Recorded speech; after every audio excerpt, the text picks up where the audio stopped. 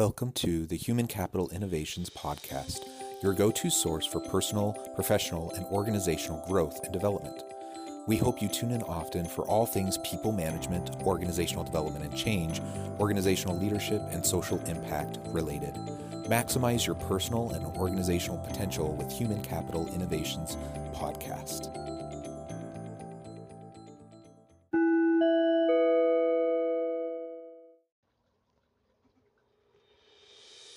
Welcome to the Human Capital Innovations Podcast. As part of our inspiring TED Talk series spotlighting can't-miss TED Talks and their key takeaways, I explore Margaret Heffernan's famous 2012 TED Talk, Dare to Disagree.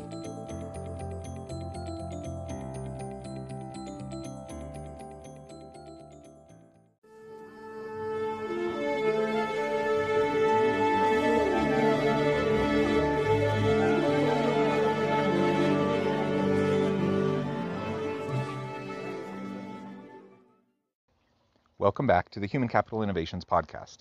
I'm excited to share Margaret Heffernan's famous 2012 TED Talk, Dare to Disagree.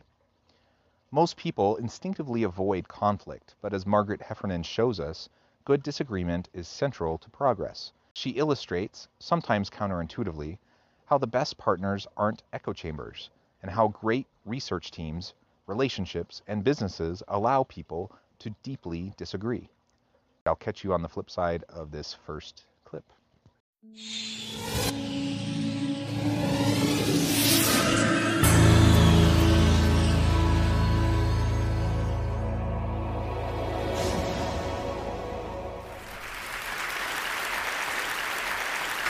In Oxford in the 1950s, there was a fantastic doctor who was very unusual, named Alice Stewart. And Alice was unusual partly because, of course, she was a woman, which was pretty rare in the 1950s. And she was brilliant. She was one of the, at the time, the youngest fellow to be elected to the Royal College of Physicians.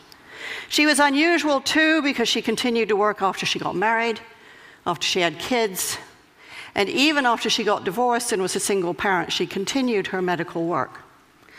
And she was unusual because she was really interested in a new science, the emerging field of epidemiology, the study of patterns in disease. But like every scientist, she appreciated that to make her mark, what she needed to do was find a hard problem and solve it.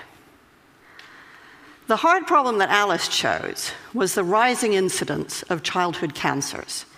Most disease is correlated with poverty, but in the case of childhood cancers, the children who were dying seemed mostly to come from affluent families. So what, she wanted to know, could explain this anomaly? Now, Alice had trouble getting funding for her research. In the end, she got just £1,000 from the Lady Tata Memorial Prize, and that meant she knew she only had one shot at collecting her data. Now, she had no idea what to look for. This really was a needle in a haystack sort of search. So she asked everything she could think of. Had the children eaten boiled sweets? Had they consumed colored drinks? Did they eat fish and chips? Did they have indoor or outdoor plumbing? What time of life had they started school? And when her carbon-copied questionnaire started to come back, one thing and one thing only jumped out with a statistical clarity of a kind that most scientists can only dream of. By a rate of 2 to 1, the children who had died had had mothers who had been x-rayed when pregnant. Now that finding flew in the face of conventional wisdom. Conventional wisdom held that everything was safe up to a point, a threshold. It flew in the face of conventional wisdom, which was huge enthusiasm for the cool new technology of that age, which was the X-ray machine. And it flew in the face of doctors' idea of themselves, which was as people who helped patients, they didn't harm them. Nevertheless, Alice Stewart rushed to publish her preliminary findings in The Lancet in 1956. People got very excited. There was talk of the Nobel Prize. And Alice really was in a big hurry to try to study all the cases of childhood cancer she could find before they disappeared. In fact, she need not have hurried. It was fully 25 years before the British and American medical establishments abandoned the practice of X-raying pregnant women. As she lays out this history, it's a little mind-boggling to think that such a major medical breakthrough, such a huge scientific discovery, took another 25 years before it could go into practice. So then the question is why? Is it just because she was a woman? People didn't take her seriously? Perhaps. That might have been part of it. In fact, that might have been a big part of it. But as she'll continue to discuss throughout the rest of her TED Talk, that's not really the focus of her topic today. She's focusing on why, whether it was a woman or a man or whomever, why would such a huge scientific discovery not be taken seriously and implemented immediately, or at least close to immediately, especially when people's lives are at stake? It's a huge question. And frankly, it plays out over and over and over again in organizations each and every day, as someone is brave enough to challenge the status quo, challenge conventional wisdom, and often, all too often, they are met with additional barriers, they're met with skepticism, and change simply doesn't happen. As she continues on in her TED Talk, she'll explore why this is the case and how we can disrupt this sort of counterintuitively negative behavior on the part of individuals, leaders, and organizations. The data was out there, it was open, it was freely available, but nobody wanted to know. A child a week was dying, but nothing changed. Openness alone can't drive change. So for 25 years, Alice Stewart had a very big fight on her hands. So how did she know that she was right? Well, she had a fantastic model for thinking. She worked with a statistician named George Neal, and George was pretty much everything that Alice wasn't. So Alice was very outgoing and sociable, and George was a recluse. Alice was very warm, very empathetic with her patients. George frankly preferred numbers to people. But he said this fantastic thing about their working relationship. He said, "My job is to prove Dr. Stewart wrong." He actively sought disconfirmation, different ways of looking at her models, at her statistics, different ways of crunching the data in order to disprove her. He saw his job as creating conflict around her theories, because it was only by not being able to prove that she was wrong that George could give Alice the confidence she needed to know that she was right. People simply didn't want to know. And isn't that the truth? People love their certainty. They love their comfort. They love things staying the same. When you disrupt, when you challenge the status quo, when you are putting forth ideas that are contrary to conventional wisdom and disrupt the mainstream, people will resist almost always. And so that's certainly what she was experiencing. Now, I love how it talks about her partnership with a man who saw it as his purpose, as his role, his job to challenge her, to try to disprove her, to try to push her thinking so hard and to put holes into her arguments as to actually ensure that she was able to respond to every last critique, every last argument, and that she could feel confident that what she was proposing was actually the right thing. It's a fantastic model of collaboration. Thinking partners who aren't echo chambers. I wonder how many of us have or dare to have such collaborators. Alice and George were very good at conflict. They saw it as thinking. So what does that kind of constructive conflict require? Well, first of all, it requires that we find people who are very different from ourselves. That means we have to resist the neurobiological drive, which means that we really prefer people mostly like ourselves. And it means we have to seek out people with different backgrounds, different disciplines, different ways of thinking, and different experience, and find ways to engage with them. That requires a lot of patience and a lot of energy. And the more I've thought about this, the more I think, really, that that's a kind of love. Because you simply won't commit that kind of energy and time if you don't really care. And it also means that we have to be prepared to change our minds. Alice's daughter told me that every time Alice went head-to-head with a fellow scientist, they made her think and think and think again. My mother, she said, my mother didn't enjoy a fight, but she was really good at them. Conflict as thinking. Partners who get us out of our echo chambers. Purposeful diversity to challenge our thinking, to push our thinking, and to help us get to more creative, out-of-the-box solutions. We hear about this all the time. We hear about the value of diversity, the value of inclusion. We hear about the importance of disruption. But in practice, how many people are daring enough, are brave enough to actually embrace that kind of an approach in their teams and with their collaborators, with those people that they work closely with each and every day?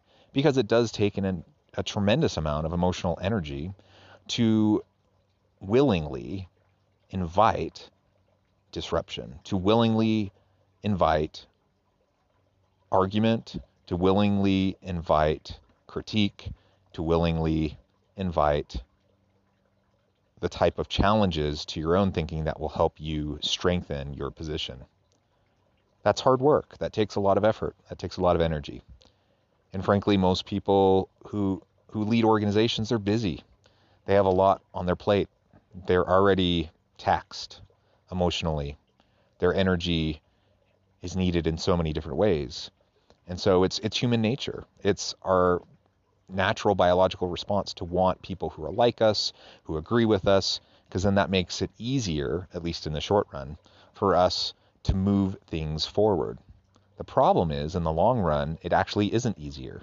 You end up with decisions that aren't as solid, aren't as strong. You come up with solutions that aren't as innovative, aren't as valuable. And ultimately, individuals, teams, and organizations are less productive, less innovative, less creative when they don't have this type of disruptive conversation on a regular basis. Critique and disruption.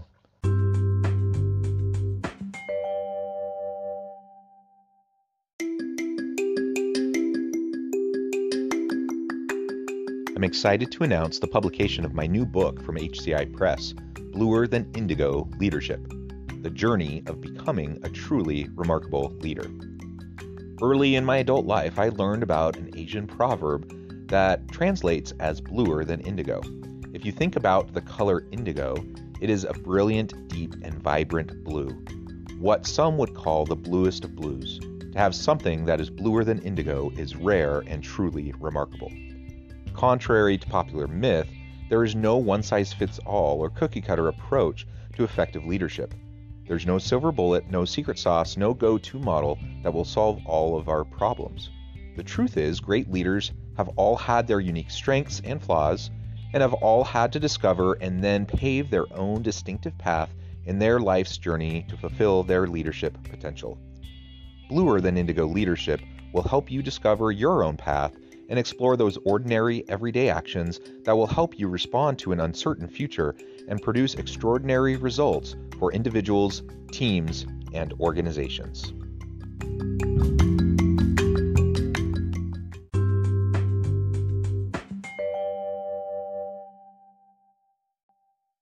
So it's one thing to do that in a one-to-one relationship.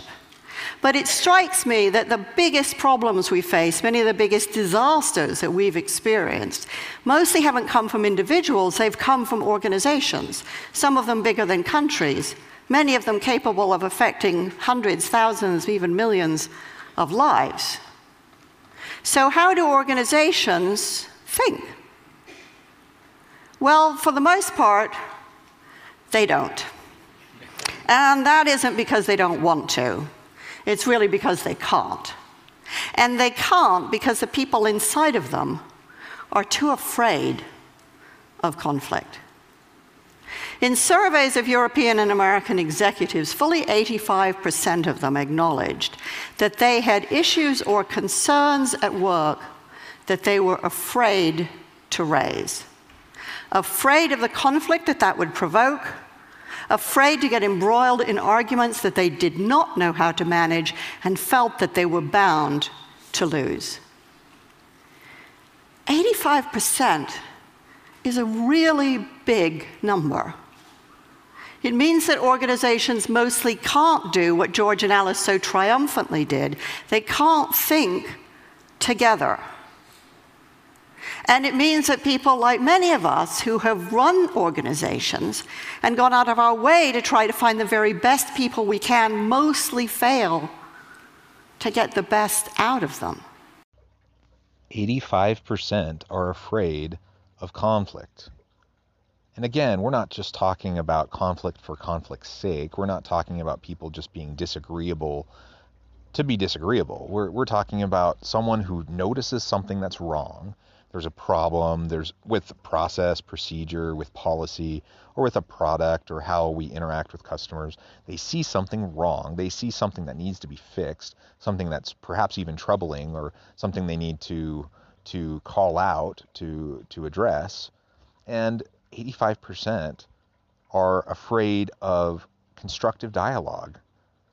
Conflict really is just challenging the status quo within an organization. They don't feel like they are in a safe place to be able to bring those things up, even though research has shown that so many other people have those same concerns. Nobody feels safe to bring up those concerns.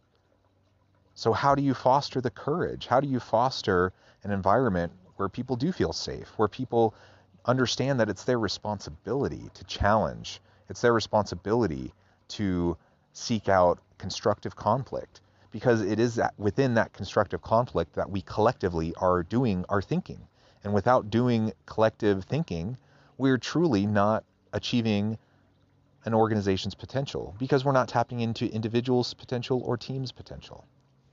So how do we develop the skills that we need? Because it does take skill and practice too.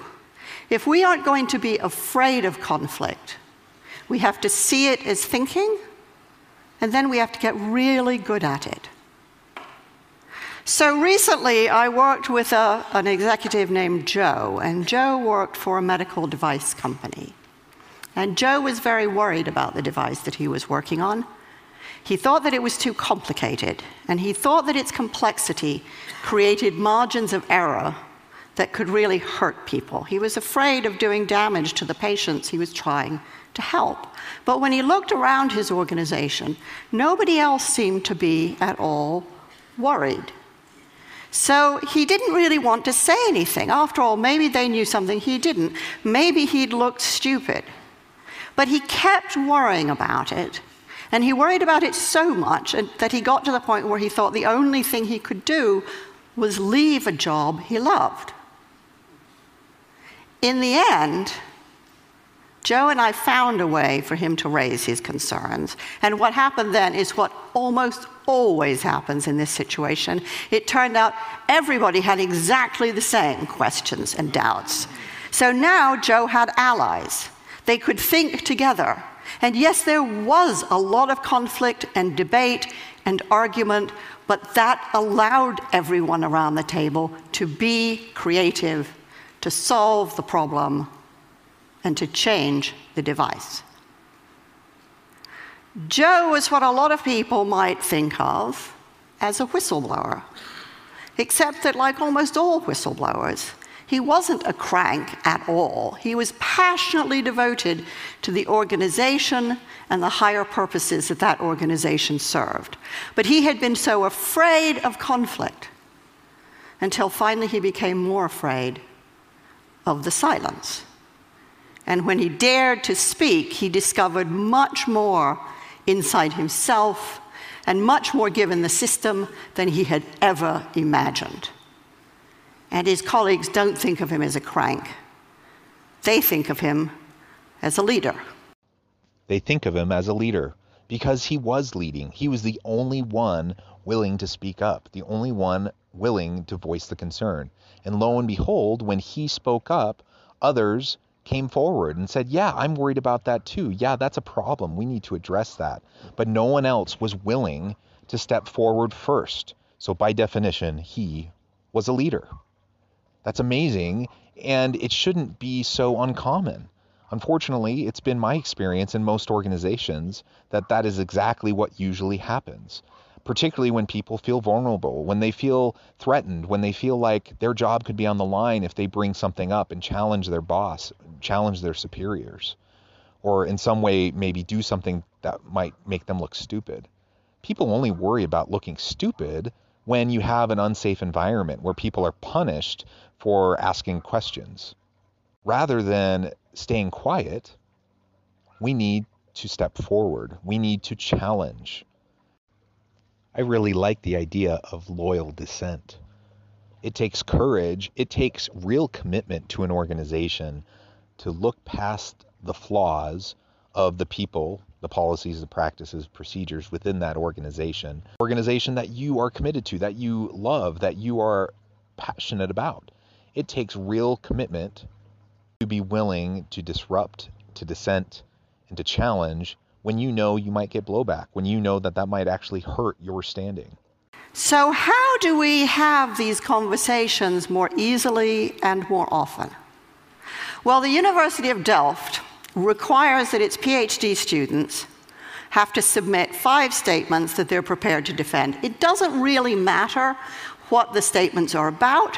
What matters is that the candidates are willing and able to stand up to authority. I think it's a fantastic system, but I think leaving it to PhD candidates is far too few people and way too late in life. I think we need to be teaching these skills to kids and adults at every stage of their development if we want to have thinking organizations and a thinking society. The fact is that most of the biggest catastrophes that we've witnessed rarely come from information that is secret or hidden. It comes from information that is freely available and out there, but that we are willfully blind to because we can't handle, don't want to handle the conflict that it provokes. But when we dare to break that silence, or when we dare to see, and we create conflict, we enable ourselves and the people around us to do our very best thinking. Open information is fantastic. Open networks are essential. But the truth won't set us free until we develop the skills and the habit and the talent and the moral courage to use it. Openness isn't the end. It's the beginning.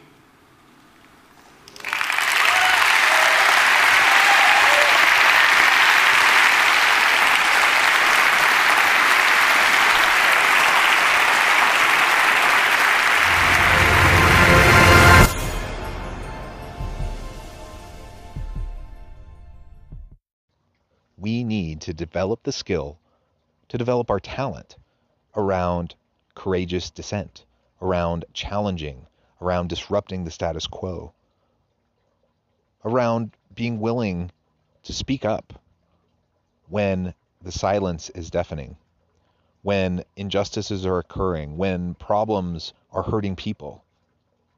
They don't have to be purposeful. They don't have to be intentional. But when we notice things, we have a responsibility to speak up. And we can learn how to do that constructively. We can learn how to do that in a way where people will listen, where we have a chance to lead. It doesn't need to be scary. We can create organizations that have a culture that encourages this type of behavior. It's not impossible, but it is difficult. We need to be willing to step forward and try. We need to reward honesty. We need to reward courageous input. We need commitment to collective thinking as we foster an inclusive environment that is safe for people to dissent, for people to challenge, for people to disrupt. As we can do that, organizations will thrive, we will reach our greatest potential, and organizations will as well. I hope you've enjoyed this TED Talk, Dare to Disagree. And as always, I hope you stay healthy and safe, that you can find meaning and purpose at work each and every day, and that you have a great week.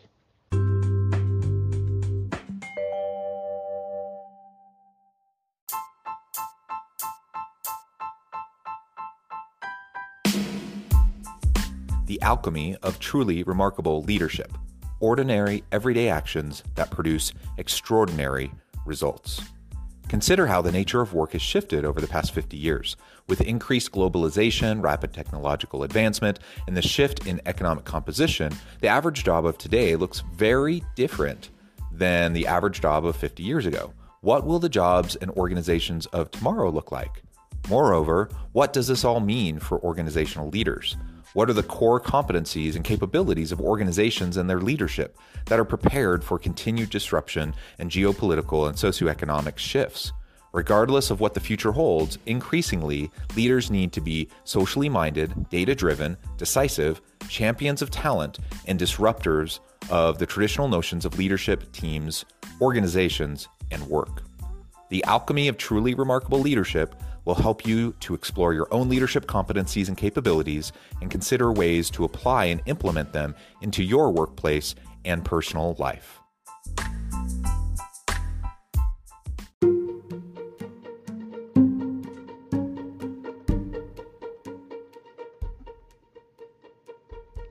Check out Human Capital Innovations magazine, Human Capital Leadership. Human Capital Leadership is a free, interactive e-magazine with the mission to help individuals, leaders, and organizations find innovative approaches to maximize their human capital potential. We publish issues quarterly in August, November, February, and May. Take a look at the latest issue and let us know what you think.